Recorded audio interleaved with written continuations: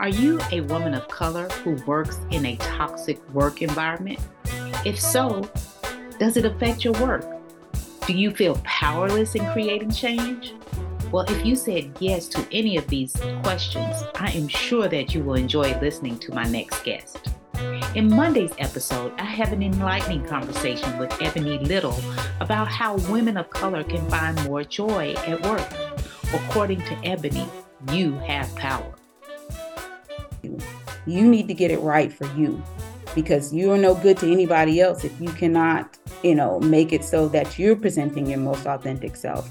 And to constantly be faced with the toxic environment that, you feel like you're stuck in. No, you're not stuck. You don't have to be stuck. You can choose to rise above that or get out or make the best of it, whatever, but you are not stuck. And it took me a long time to know that I wasn't stuck. It took me, honestly, really leaving, that I was not stuck.